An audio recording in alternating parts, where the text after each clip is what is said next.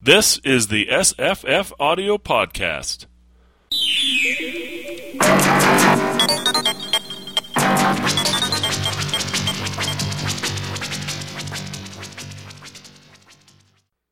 Hi, I'm Jesse. Hi, I'm Paul. Hello, I'm Marissa. And we're going to talk about the Simulacra, a 1964 novel by Philip K. Dick. And I thought that this book was called The Simulacrum. But I keep doing that too. yeah, it's annoying, right? Bacteria. I think that Philip K. Dick is right in complaining to his publisher, I think it was Ace Books, about the title change, because this book really isn't about the simulacra in the book, I don't think, as much as it is about his original title, which was The First Lady of the United States or something like that. I like this title better. This title's more science fiction-y. Yeah. I mean, back then, the First Lady of the United States, something that as a official title would have been very science fiction-y. But the Simulacra as a title is more science fiction-y. But yeah, the Simulacra themselves aren't really the focus. I mean, Nicole Thibodeau. I wish they were. But they are in the background, really. Like, they're in the background. Without that, then everyone wouldn't have the same problems they're having. You know, there was a tiny little hint, and I don't know if it was an accident or it's supposed to be like a profound thing, right near the end, when they're thinking about the Chuppas. Is that what they're called? Chuppers. Chuppers, the Neanderthal guys, and they bump into one of them, and it says he made a closed circuit reaction in his arm or something like that. And I was like, hey, is he supposed to be... Are they simulants as well? Are they androids? Yeah, there was a couple things like that where I think when they drove away from those choppers as well, like one of them was talking to them, and then as they drove away, that he said something like he seemed to turn off. Yeah. And he can't drink a beer, right? Yeah. So... But I don't know. Not sure. I think he was just playing with language. I'm not sure. I found the actual line. Okay. Cause the Chupper seemed unable to meet Nat's gaze. He regarded the floor, clenched and unclenched his fists in a closed-circuit light by passing spasm. I can't, the Chupper finally managed to say. However, he did not let go. He remained standing in front of Nat, still staring down and grimacing. Probably he was frightened, Nat decided. Yeah, so yeah, I think Marissa's right. Dick is playing with language about who and what are actual robots or simulacra. But I think it's more that the characters, they live in a world with so much simulacrum, that's the plural, right? That they are just likening, behaviors like that. No, simulacra is plural. Oh, simulacra is simulacra. Okay. Yeah. So many simulacra. Yeah. I think that's right. It's sort of a hint at that, but it's so undercooked that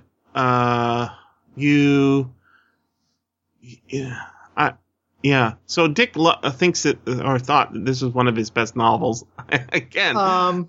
Yeah. No. Sorry, Mr. Philip K. Dick, but no. No, I'm with him. Really? What? Yeah. Uh-oh. I loved it. Really? Because I was going to say this is possibly his worst novel that I've ever read. No, I really liked it. I want to hear the defense here. Well, I guess, I don't know, I had to stop the audiobook about 3/4 of the way through and read it. And then it just seemed, totally just, all the little pieces started looking so well crafted and put together, and everything kind of just came together. Well, that's what he was saying too. Like that, he was kind of proud of the fact that he has so many characters, and he keeps them all. So it's like juggling or something. Like he's got all these characters, and he's so skilled at keeping all those characters in motion. That's and I would say, but they're just going in circles, Yeah, I think I counted because I had to write stuff down because it's so confusing. I was like making notes, and I think it's like there's like 20 characters or something, and about 10 of them are like key characters. It's a very populated novel. Yeah. Mm-hmm. So what was it that made you say I love this? I think it's the way, like, because when I first started listening to it, I was like, all these people are just kind of running around madly, and it doesn't really make it's not really connecting. But then when I reread it and just seeing how every single character that interacts with another character in some way is a plant for the next part of the story, and I don't know, they just all affect each other. Every single subplot affects the other character's subplot. So I think that's true. And it wasn't like a terrible book. It was just not up to snuff in terms of I didn't feel like I walked away carrying a whole bunch of new ideas. I spent a lot of time like psychoanalyzing Philip K. Dick. Yeah. You like to do that anyway. Yeah, but like there was more time to do it here in this one is what I'm thinking. Well, I really like the world as well. Like the settings stayed with me in this one. It's pretty strange and interesting. But there are parts of the world which are well developed and other parts which aren't, which goes to the whole sometimes undercooked portion. I mean, it's a complex, complicated world where we're not quite sure what the geopolitical situation is anymore. The Warsaw Pact is now based in Poland, so is Poland ruling the Soviet Union now? And we have space travel, but to get there, you generally get into a cranky old ship and hope you get there. Like that kind of reminds me of Heinlein more than Dick, as far as let's build a rocket and go to Mars just for the heck of it, rather than having it be a standardized service. Not just rockets, but they're like hovering eggs. Jalopies. Yeah, but they're like egg shaped with little like jet fueled eggs. Yeah. So I do want to talk about the psychoanalysis because I got pretty deep on it, considering how much time to think about it I had. This is a relatively long book, 8 hours or so, and I think I nailed it. Right? I was thinking like, okay, so why is it the world the way it is in this book? The First Lady of the United States is a powerful figure replacing the president. And her husband, the president, der Alter, which is German for the old man, is replaceable, right? But he's also he's elected, basically. He's elected, but not really. He's constructed based on the. Yeah, but it sounds like their elections are rigged, right? Mm-hmm. And they replace him more frequently every 4 years, but she's a permanent fixture, right? Right, so, to me, this is Philip K. Dick saying, my current wife's my boss, and she's had husbands before me. She's going to have husbands after me. And we're all just interchangeable. Yeah, and she's so powerful, and he's like, I guess I got to do what she says, and my emotions aren't real. Her emotions are real. But here we get into some sort I actually like in the book.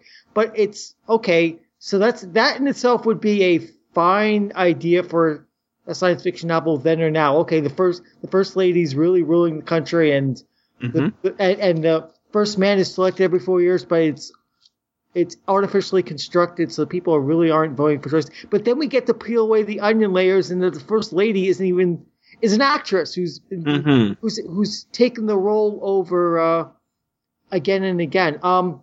Which kind of reminds me. What's going in these people's minds? Like, if she's been the same woman for 70 years, I mean, in Canada, we've got the Queen. She's been Queen long before I was born. She was Queen, just after World War II, right? She was alive during World War II. She's still alive, and she's still, the head of government. I get that. But she gets older. Like, you look at her on the money now, she's a little older than she was when I was a kid on the money, right? And her coin, if you look at the old coins, she's quite young, right? Now she's like an elderly lady. Wouldn't the people of the United States sort of clue into the fact after a certain amount of time has passed Yeah, they're even talking about it at one point, aren't they? Yeah, and I think that what's so undercooked is that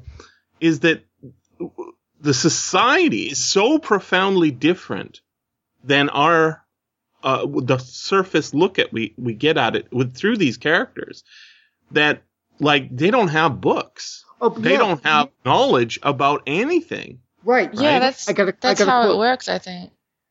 Yeah, but we don't sort of sit with a couple characters watching TV who aren't the main characters and sort of say, "Yep, that's exactly how things are." You know, we don't see it from an unquestioning point of view. That all the characters who are in motion are sort of projecting into the other characters' minds, but we don't sort of see it from the normal societal point of view. But it is hinted at. It totally is hinted at. Like that they're like one of the characters is kind of trying to like break away. I think when he's talking to the jalopy guy, he's like, this is your one chance to get out from underneath this system and get out of here. And then once he decides to stay, that's kind of it. He's like back into the mass psychosis or whatever they're all under. Well, it's not only that, it's a societal control. I mean, you have this two-tiered caste system.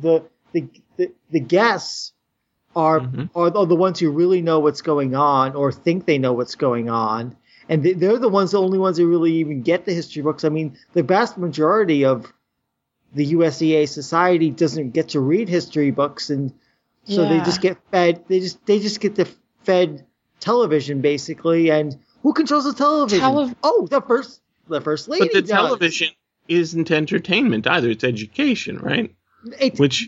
She says it's educational, but I think it's really it's her like hobbies and her.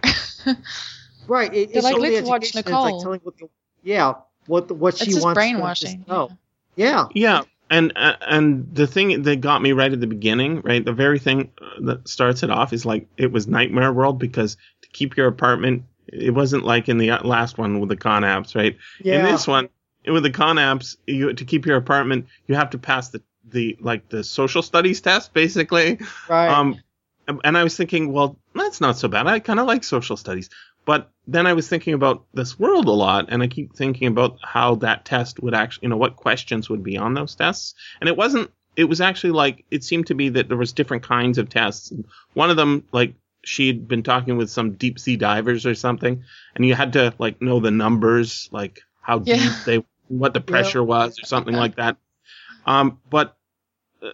So I would say, what he didn't do there, Dick didn't do there, that would have like reinforced sort of a glimmering seed of an idea that I think he planted, was that this is actually revisionist history all the time. So, in that case, the deep sea diver thing overnight, that's just sort of busy work to keep people,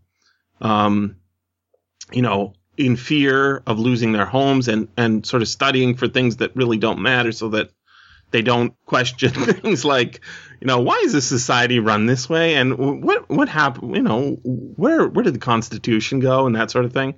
And that reflecting that in our society, or in American society, I think would be very interesting. And then thinking about today, how, today there's political correct terms for everything. And I was thinking that if that was what was going on, that because if you lived in sort of a Stalinist version, a slightly more Stalinist version of this story, the politically correct answers are only on the TV that night.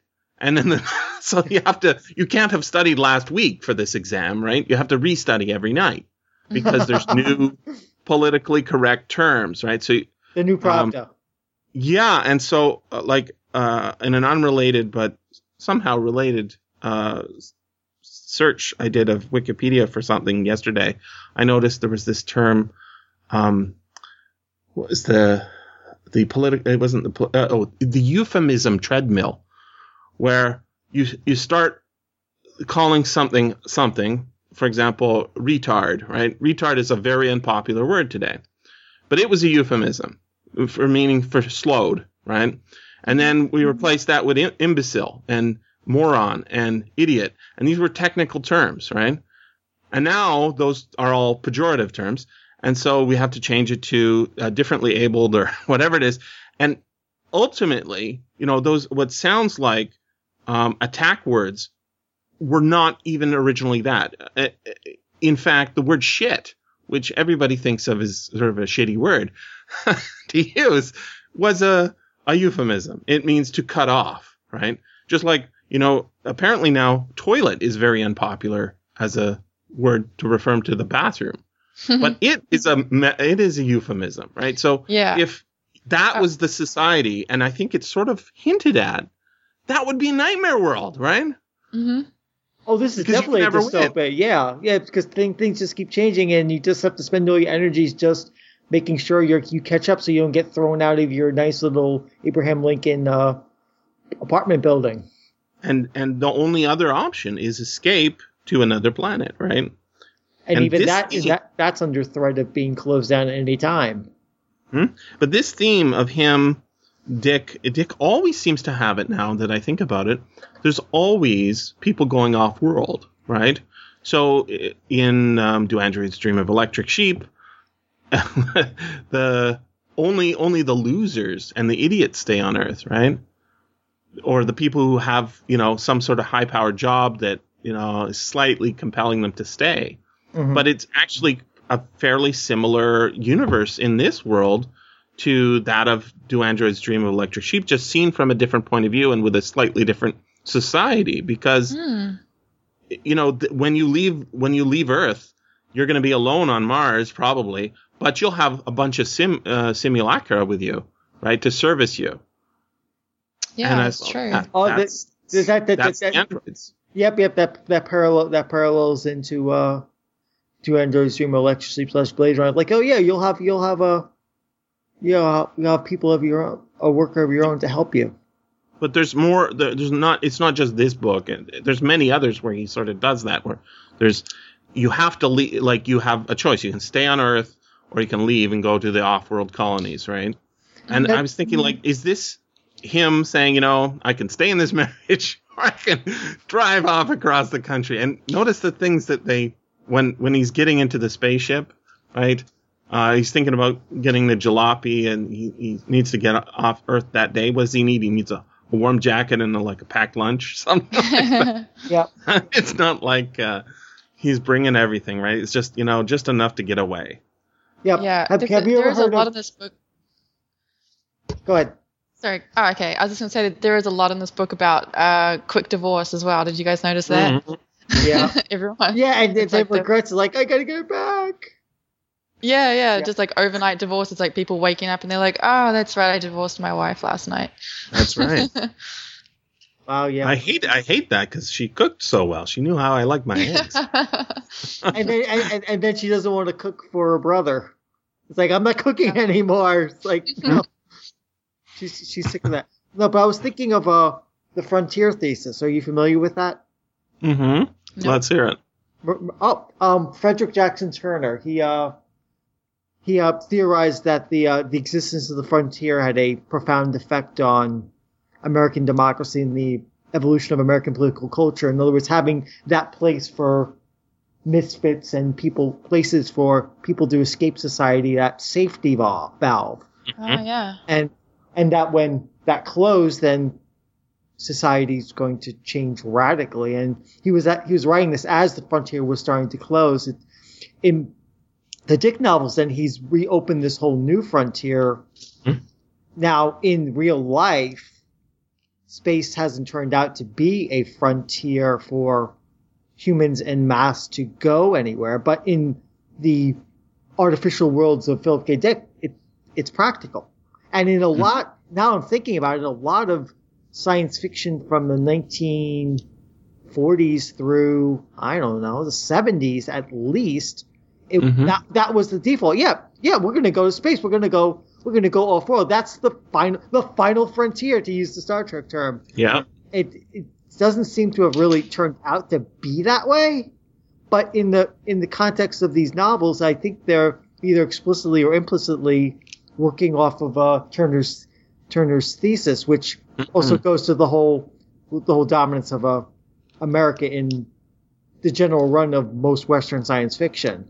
Now that that's been closed off, you notice there's a lot less of that in science fiction these days as going off, and we'll go colonize the solar system and then the universe, especially the universe part. But in the era that Dick was writing this, get in Jalopy, get in that egg thing, and go to Mars. Yep, that's where you can go if you're the misfit. That's fine. Or escape Nicole Thibodeau's little repressive society. I don't know why people don't try going to other countries. They don't seem to exist, right? The closest we get to seeing what they're like is like Canadian bacon exists. Yeah. It's just like I mean, we know there's been wars, but it's just like it's very insular. Like there's U.S. and nothing else, and you either jump out of the Goldfish Bowl to Mars, or you stay in it and get to learn whatever Nicole wants you to learn. I mean, it seems like even just going to another apartment complex is like a really big deal for them. Huge, yeah. Yeah, they haven't even. When the kids, they're going to play another I don't know, football against another apartment building. They're really worried what the kids will think. That what if? And I mean, I think this is a satire novel, right? Yeah. Because it's like if the kids realize that everybody's telling them that their apartment building is the best one in the world, then they'll be really upset. It's like, they're like, maybe if they play with children from another apartment complex, they'll realize everyone's just the same. That's right. That'd be horrible. How could we live with this, right? Yeah. The theme of Germany being somehow incorporated into the United States. And just West Germany. Yeah. I think it's kind of fun because if you guys seen the latest season of Homeland is entirely set in Germany. No, I haven't. Nope. And Marissa, you've lived in Berlin, right? Uh-huh. Apparently there's a huge English-speaking population there, right? Yeah, there is. And having this, American television show entirely, I think this is almost unprecedented. American television is kind of strange because everything has to. No, I mean seriously, come on. It is really strange because anytime a series from outside of the United States becomes popular, it has to be redone in the United States, right? Because Americans won't understand it if it's apparently, has English accents and it's a prime minister. What's that? I don't know. I have to remake House of Cards because we can't understand these. The parliamentary system is just strange. So usually the remake is inferior to the original. Usually, but not always. But the important part is they have to remake it. It seems like because everything. I mean, has there ever been? This is a question. Has there ever been an American television series that was set outside of the United States and I'm not saying like in outer space, okay? Star Trek's, I'm just saying like in the contemporary world, I think it's like almost completely unprecedented. The closest we could think of is like, what's that? When one of the guys from, The Sopranos goes and lives in Norway or something, right? On Netflix.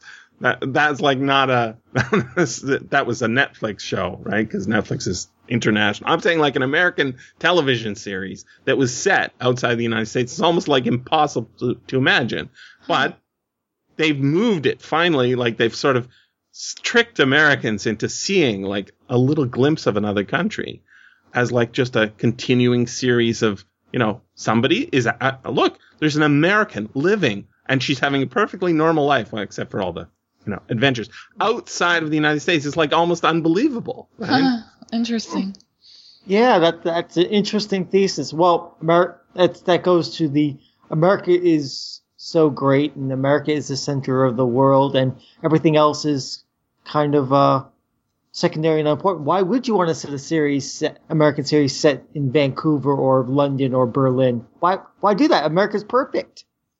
Well, the other option, right, is to increase America, right? You add, because at the time, right, that this novel's written, this is just after, the Berlin airlift where, the president goes to JFK goes to Germany and says, ich bin ein Berliner, right? The president is claiming to be a Berliner. And it almost as if, it could at that point be added as an extra state, or, at the time of the Philippine conquest, right? Mm-hmm. They were considering it. Should we add the Philippines to the United States? Right? And Cuba. Yeah. Yeah. All of these sort of, the expansion and, the foreign inclusion and all that is just so weird to see a world here where Germany, or at least part of Germany, is suddenly incorporated into the United States. And then this really fits with Philip K. Dick's sort of Germanophile sort of weirdness that's going on in this book. Where, we haven't even touched on the fact that time travel apparently is very easy. Oh, yeah. And how many? Why do they always pick this guy? What's his name? Göring. Yeah. Why do they always pick Hermann Göring for science fiction novels? Because okay, I'll explain why. Because looking at the, if you're gonna pick any German out of the Third Reich, your choices are Hitler. And Hitler is a monster. You got people like you got some of the higher up SS and Nazi officers, Himmler and Goebbels, and they're all monsters. Göring is, yeah, he's no prize either, but at least he looks like he's. How can I say this without offending all our listeners? He looks like he's having fun. He's big, he's bombastic. He wants to build his little palace and stuff. Yeah, I know. It sounds horrible, but it's like he knows how to use power. Let's put it that way. He's not joyous. Like, oh yeah, I want to bring in lions and build a new Rome and all that crap. It's like, at least he knows how to be an autocrat, and he's got style to it. He's not a grimless functionary. He's more Caligula, and we're always interested in people like Caligula because they're so colorful. They're monsters. Göring, don't get me wrong, I'm no fan of Göring, but at least he's a monster that's actually interesting to interact with. If I had to have dinner, if you said you have to go back in time and have dinner with somebody in the Third Reich, it's the Philip Jose Farmer novel that uses him. It's a series, right? The Riverworld, yep. The Riverworld grabs him too. Exactly. To Your Scattered Bodies Go is the first one. Yep. And it was interesting to hang out with Hermann Göring, but on the other hand, it didn't go anywhere. In that, as far as I can tell, the Riverworld books really didn't go anywhere. They just sort of go down the river, and that's the same thing as this book. Like that's my complaint, Marissa, is like, why is Hermann Göring in this book? It's interesting. I'm just not like, why is he there? Yeah, that bit was really weird, and that's from the short story, right? I don't think so. I don't know if he's in that. It would seem to be. I got the feeling that was like a transplanted plot, let's just put this whole other thing going on in the side of this book. Yeah, it's interesting, and I was kind of unsure at some point whether the simulacra and the time travel were connected. I thought maybe that they were like not bringing the actual body of the person, just their sort of copy of their mind. Because we never see the machinery of this time travel. We only hear about it sort of secondhand, and so I thought maybe like that wasn't really Hermann Göring's body, but it sounds like they killed him. Right? They executed him. Yeah, I think it is. It didn't affect time at all, right? They said, this shows how unimportant he was to the Nazi regime. But they're looking to change time, and there's this whole bit with both sides or multiple sides in this, I guess, to use a phrase, palace intrigue. They all have time machines. They're all trying to gain the upper hand by looking forward in time and seeing what people are doing and trying to counter all those moves. It's like a chess game with time machine, and you could have a whole novel just based on that. And it's an undercooked subplot in this book, which kind of frustrates me. Okay, you have all this other stuff, and they're like, oh yes, we have a time war going on. That's what it really is. It's like a that was the jug band. I mean, this book is this book is hilariously. It's so funny. I think that's the thing that I always want. I want more of everything in it. Like I feel like I could read like more of the 6 time books. War. Yeah, like because what's that? The guy Galtz who's doing all the time travel. He's even running into himself, right? Like he's like, he's going ahead to check out what happens in every possibility, and then he's running into himself from other times, checking out those times, and it's so good. I know, it's just like we've seen a little time travel before in Philip K. Dick, but in this time it's just the first time we really get like almost like a conflict between a lot of time travel. I mean, in what's its name? We did have time travel going back to San Francisco Bay and going into the future. Brain slipping. The novel that we did. Yeah, was that the Zelazny Code? No. No, I can't remember which one that was. But yeah, what was the one with the Native Americans where he's got that time travel? Right, that's the one I'm thinking. Yeah. And it was Drake. So it's Drake. Yeah. Which all my okay Dick books are blurring into one now. I'm what? Time Pawn. Oh yeah. I'm Bond. Dr. Futurity. Dr. Futurity. That's the one. That's the one. Dr. Futurity. Yeah. Right. Time Pawn's where you forgot he was a doctor. Right. Dr. Futurity. So wasn't that world kind of similar as well with the apartment complexes and? That was the future world that it was a utopia that you wouldn't want to live in because it was the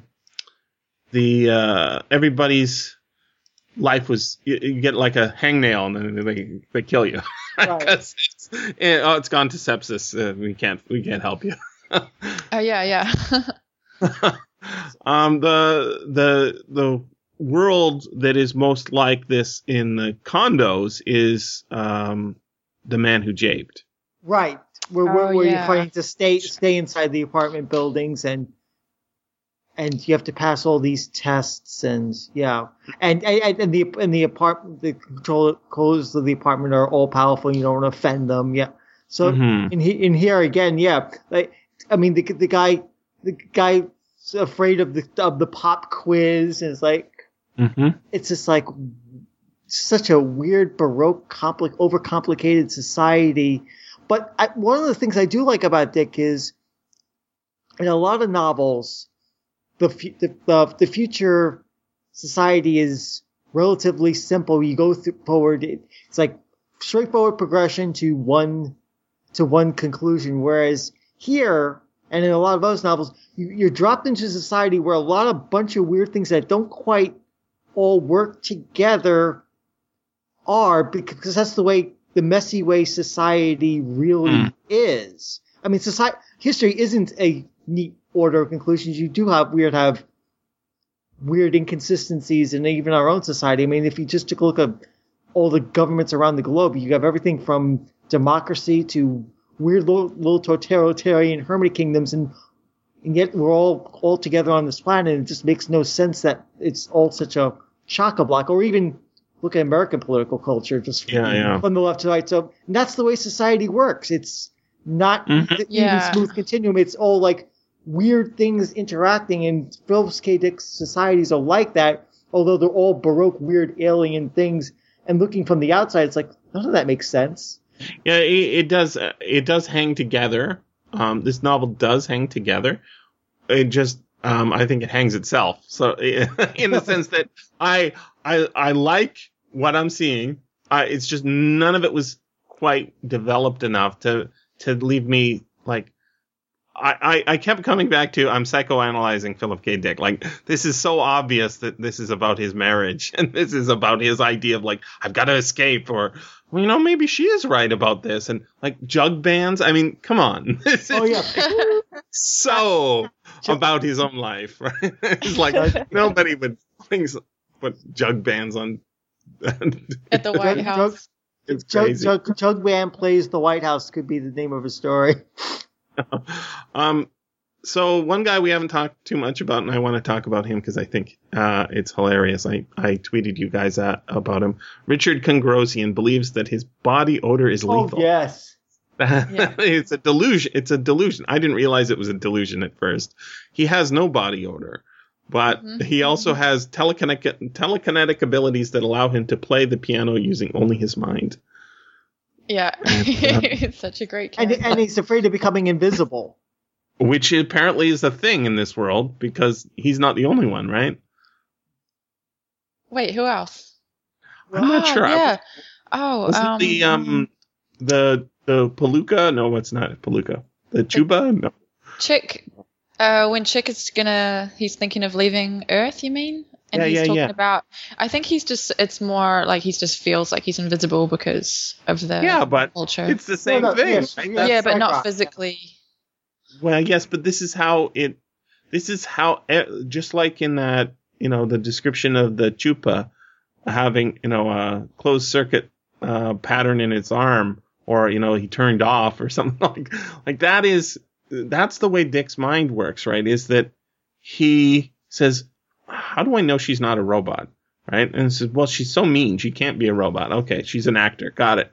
And then he says, well, I guess I'm a robot then, right? And that explains my lack of emotion in this situation. Yeah. And then, okay, it's the Palooka, right? So the insectoid alien from Mars called the Palooka he's awesome. is extinct. It's extinct. So these are simulants, right? Uh-huh. But the Ganymedian multicellular life form that is used to in a moist environment can record your voice. That's real. Okay. The Paloopas are fake. And I think one of the Paloopas says, am I invisible or something like that at one point? But they're being controlled, right?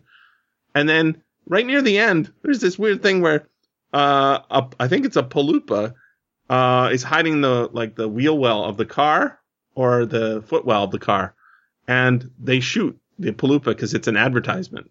And then the cops. Yeah, that was it's called the Nits. I can't remember. Nits something. That's the little crawling advertisements, yeah. Yeah, and so that thing about, they shoot the advertisement to make it shut up. Uh-huh. And then they come over and seize their weapon and say, were you shooting at us? No, we shot this ad. Oh, okay, that's fine. Yeah. Right? The thing is that satire right there, and the fact that the reason that Richard Kongrosian thinks that his body stinks is because of the advertising that is so pervasive. And for a person like Philip K. Dick, who and we're all like this. It's just I think he's a little hypersensitive and self-knowledgeable about it.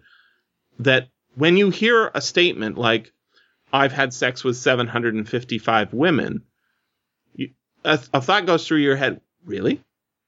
Even though it sounds like preposterous, or like, I've met 3 presidents of the United States. None of these things are true, right?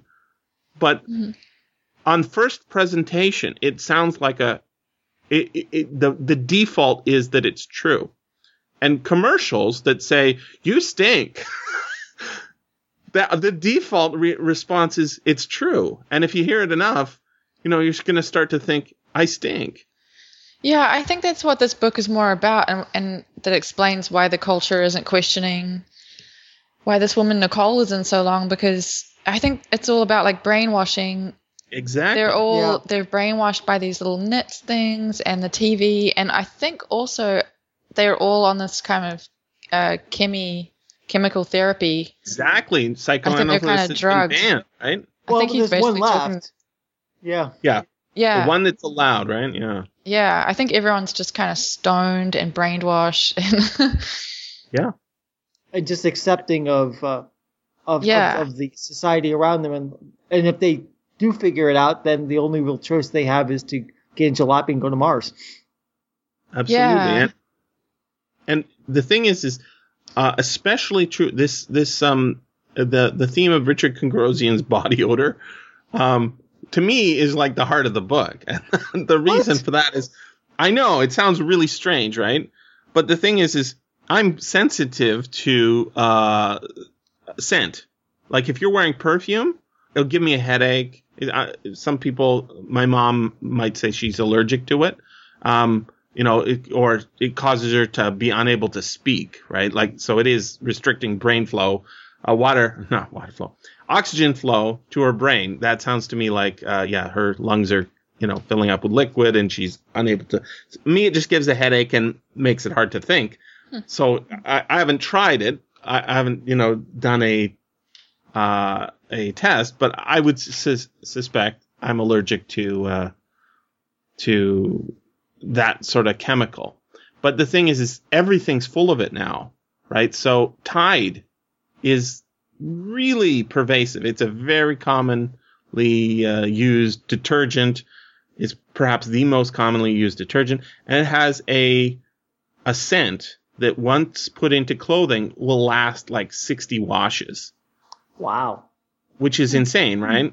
But they put it in there so that you don't smell bad, or you can't. It masks the odor of dirt or whatever, and people associate.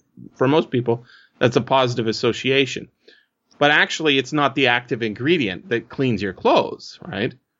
So the perfume that's added to things, for me, is a huge issue, and nobody else sees it as a huge. Almost nobody walks around saying, perfume is a huge issue. It's something our society has to change. They're thinking more about, gender equality and that sort of thing. Me, I'm like, no, we've got to stop perfume because it causes. I walk around like not touching door handles, not because I'm afraid of germs, because people put perfume on and they touch those door handles and then it transfers to my hand and I can't get rid of it. Oh, what a pain. Wow. It is a pain. Wow. And the thing is if you are inured to it because you're wearing it, you can't smell it. And you can't smell anybody else either. Because I can smell things like, I don't know, a block away. I feel like I'm Philip K. Dick, like I have psychic nose powers or something. I've got I have a psychic nose power for one specific thing, not perfume. What's Ketchup. Ketchup, interesting. I could smell ketchup from strangely long distances. That's the only thing, too. It's bizarre. It's like I'm saying this, like I can smell. It's like you're eating something with ketchup, and it's like someone behind me, a couple of keys, like, how did you know? It's like I smell it. Oh, that's impressive. Wow, you guys have interesting superpowers. It's not kind of a crappy superpower, actually. Yeah. I don't think Superman's going to be calling me to the whole justice anytime soon. We need someone who can smell ketchup from a mile away. But the upshot of this is that for Richard Kongrosian, his issue is not that his body stinks or that he wanted to have sex with his mother and his father prevented that or something. It's not psychosomatic. It is that he's so sensitive to the advertisement that is always telling him you stink and you need to have masking products on. And the thing is I think secretly, and not secret, I'm saying it now, the general public is in the United States and Canada and probably in a lot of other parts of the world very brainwashed by this fact. Start counting them. The number, if you can watch regular television, start counting the number of commercials there are for products that clean your clothing. And you will start to notice things. I can also just point out that soap opera, right, the term, comes from the fact that the soap companies were the ones that were sponsoring those programs. Oh, is that where it's from? Sure. And the fact that, like, you'll see Tide commercials or Gain or whatever, the top three are on television during, like, football games and stuff like that. That's not because the product is so revolutionary and they need to just let you know about it. It's because if they keep this up, people just naturally assume that they need to have this stuff in their laundry detergent. And it's hugely profitable because soap is incredibly easy to make and it's very cheap. So it's one of those products that you hammer home the need for it, you create the market for it. And it works year after year after year. It's not like a car, right? Where you kind of need it to go from place to place and you don't really need to advertise. The only choice is which car company. Here, the manufacturing of the need has created the need. And artificial need, yeah. Yeah. I mean, the thing is people do stink, right? People can stink, but products like deodorant, which is the one that's being advertised in here, is something you don't need unless you're not going to be showering. Yeah, well, I think Philip K. Dick talks about this kind of stuff a lot in his other books. This kind of fake creation of desire, where I think it's similar, like in Do Androids Dream, where everyone needs to have the pets. Like you can just make a whole population believe that they really need to save up their money to buy something that's completely worthless. And their whole self-worth is tied up. Yeah, their status and everything. Because, my sheep's not real. I can't let anybody know that. Yeah. Right? And so what was so funny to me is like Richard Kongrosian is kind of like the Dr. Blood Money of the previous book that we did, right? Because he's sort of wandering the reality like with a albatross tied around his neck, right? Everybody's looking out, and he's going to this for him or at him, and he's going to the psychiatrist, right? Trying to get things straightened out because of everyone hates him. In this case, the hate is false, but in escaping to Mars, he has the potential of becoming free of all this horrible advertisement that literally jumps in your car and starts yelling at you about the commercial that it's been it's so great. Sponsored. It's horrible. Weird biotech, yeah. And then what did you guys make of the Neanderthals? Again, we're throwing in stuff just for the heck of it. And it sounds like they're going to be the ones that are going to inherit the Earth after we all nuke each other. It's like, the Neanderthals will get a second chance, so to speak. The Chuppers will get their chance. Like, wait, what? What does this have to do with anything? There's just like random stuff. I mean, I would think that more like whoever's these political factions are going to one of those eventually come up on top. Like, why the Chuppers? I mean, they're just Neanderthals, really. It's like I don't see why they're particularly well suited to survive in the post nuclear environment. Besides, this is a Philip K. Dick universe. We'll get mutants, and the mutants will probably be the ones that take over. Kind of like people in McMasters. I really felt in that part that he just read something around the time he was writing the book and was like, "Ooh, I'm going to put that in." We have to have Neanderthals. Yeah. Well, one of the things there is a story. I think I talked about it before. There's a short story about mutants that are like shaped like slugs, and they get like run over by regular humans because they're slow, right, crossing the road, but they're like telepathic or something. And the thing is Philip K. Dick never said, found a fact that he couldn't like try to question. And so the standard belief about Neanderthals that people have is that we evolved from them, or they died because they were not as evolved as us. Mm-hmm. And of course, that makes no sense because that's not actually how things work. There's no, more evolved when it comes to things this far down the road. It's a multicellular organism living in a niche. Maybe we killed them all because we have superior cooperative powers, or maybe they were bred into us as a group. We don't know. But in this case, what seems to be a group of sort of sad sack mental deficients, another euphemism, right? It turns out that, the reason they're so, it's not made clear by the text that they are going to enjoy the new world that we've destroyed, right? They're not going to, it's not 100% made clear, but that's definitely the indication. Yeah. And so what circumstances would allow you to enjoy a future that is grim Well, if you're already kind of grim yourself and you're not expecting much, that's the easiest way to live, right? So these are people who are in a shitty condition. They live in rundown part of town. What was one of them early on in the book was begging or something, and he got a silver coin. I think it was like a $2 coin or something. Yeah, he wanted vegetables, and they gave him a coin. Right, and so that the fact that they're sort of downtrodden for Philip K. Dick, he's a guy who's trying to lift up the downtrodden, and so see if sorry, carry on. No, go for it. Oh, I was just going to say, I just keep on imagining if they were the Simulacra at the end, who were doing those little covert smiles and, waiting for their time to rise up over the humans. I think that would have fit so much better. These random Neanderthal thrown in. Random Neanderthals to inherit the earth, I think it's like, this is a stew where there's a lot of things boiling in the pot, and it has a lot of good flavors, but it's not his best.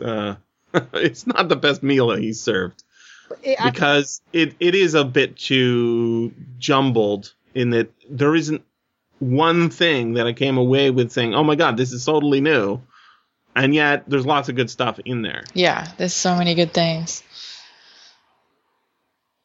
And with those Neanderthals as well, I love his dig at the people who are looking for Congrusian, the EME, electric musical something. enterprise, how they like see these new species and then they're like, do they have any ethnic music that we can sell? Can you sing for us? Yeah, we can record it before you're gone. And before then you die. The woman's like, please don't record the children. And they're like, don't worry, if we take this to the courts, we're going to win. So you might as well just let us record them and sell them. Yeah, that's... There's so many little funny digs at the culture in this book. There's digs at big corporations versus small corporations and German conglomerates and all sorts of things that get a little dig in here and there. It's like Dick seemed to enjoy writing this. I mean, that's right. But even if there's no real coherence to it, it's like I'll just throw this in, I'll throw this in. And next thing you know, you have 20 characters and 10 plots, and it doesn't quite go anywhere. It's almost like a prism of this world rather than an actual through line. It is, but it's all held together by this Dr. Egan Superb, who has the coolest name ever. Right. A lot of good names in this book. Yeah. Right? Strike Rock and Rudolf Kalbfleisch, and that's like Nicole Thibodeau. Cow meat. Yeah. Yeah, so it's all held together by this Dr. Egan Superb and what's his name, Wilder Pembroke, the NP commissioner. Right. So the MP, I was thinking military police, but I don't think that's right. What is it? National Police. Okay, NP. Okay. Yeah. Right. Okay. So I wanted to. I don't think I've told this story about Philip K. Dick before. Maybe I have, but I read in one of his biographies, or maybe it was on an interview with him. It probably wasn't an interview because it's not all that flattering. But at one point, probably around this time, this ties into what else the book is doing, other than being a psychoanalysis of his own marriage, right? I think that the relationship that we have in looking at Nicole and her husbands, right, and the government is Dick was genuinely interested in politics, but he never came at it from whatever the dominant view was. So, in the JFK assassination, he's not going to, go with whatever the mainstream is. And then, of course, there was lots of different ones on that one. But when he heard about the communist, threat, he looked around and, he knew some communists, but they didn't seem like much of a threat. So sometime in this period, he wrote to the FBI about communists and who he thought was a threat, because he's interested in what's going on, but he sometimes write flattering letters and sometimes not flattering letters to the FBI. And eventually they just came by and interviewed him. Did you guys know about this? Because it's really funny. No. I know about where they turned over where he thinks they turned over his house. Is this the one? Yeah, okay. This is around the same time he had what he thought was a break-in. Somebody blew up his safe, which was actually just a locked filing cabinet or something, and went through his papers or stole something or something. Probably it was just he thought it was at one point bikers. He thought it was drug addicts. Might have been the FBI, and he also thought maybe that he did it. Yeah, I love I that. remember it. Yeah. Which is funny, but So this is on the same time, and they actually came by and interviewed him. well, yeah, I think this was an interview for a different reason because that wouldn't have been the FBI for that particular item. But he did write a bunch of letters to the FBI, and they did come by and interview him. And the upshot of it was that he became friends with one of the FBI agents, and that FBI agent taught him to drive. Oh wow. So you've Random. got this situation where, he's writing about threats to the government, right? It's like, I'm not 100% sure about this, but I think Donald A. Walheim might be a communist because every time I submit a story to him about blank, he really likes it. And this is sort of in the paranoid phase, right? Because most of the time he's quite generous, maybe too generous. But every once in a while, he sees something on the news and he's very sensitive. This guy, he sees something on the news about, communist plot. Maybe, some communists are arrested for stealing whatever. And so he gets into mind, I'm going to help out because just like in his books, the population of the United States is rather unpopulated, right? There's and no matter what novel it is, there's about maybe 30 or 40 people in the entire society. Yeah. So he has to do his part. And so when he writes these, long, detailed letters to the FBI, they have to kind of respond, right? Because what if it is a real threat? And because he's not a stupid man, right? His letters they're not just thrown immediately in the crank file. They eventually get put in the crank file, right? Because they realize, yeah, he in that interview when he comes, he said, oh yeah, no, I don't think that anymore. I think, she's not really communist because she really likes selling her jewelry too much and she wants to make a business or whatever it is, right?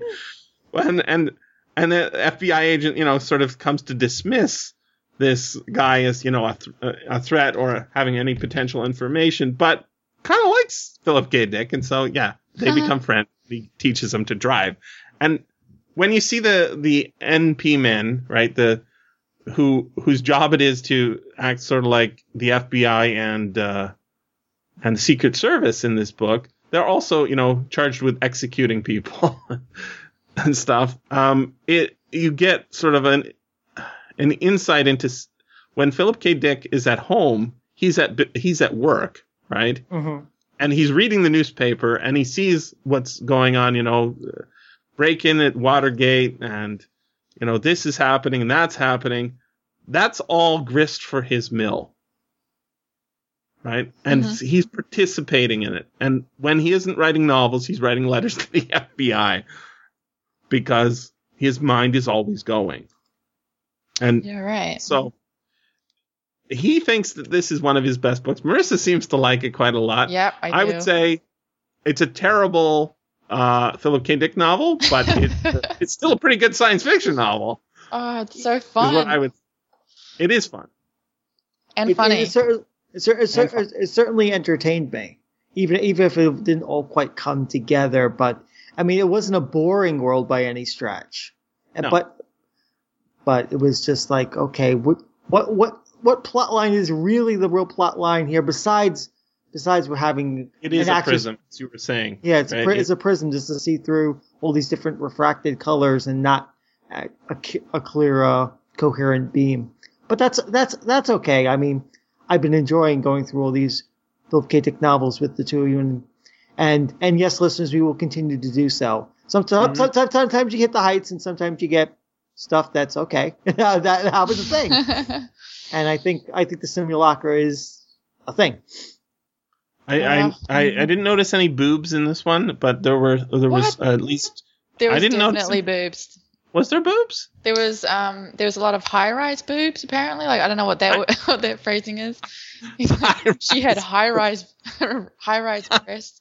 Well, that must be a condo thing. There's this funny bit where one of the guys is realizing that Nicole is actually meant to be like 90 years old or something, like when he kind of wakes up out of this.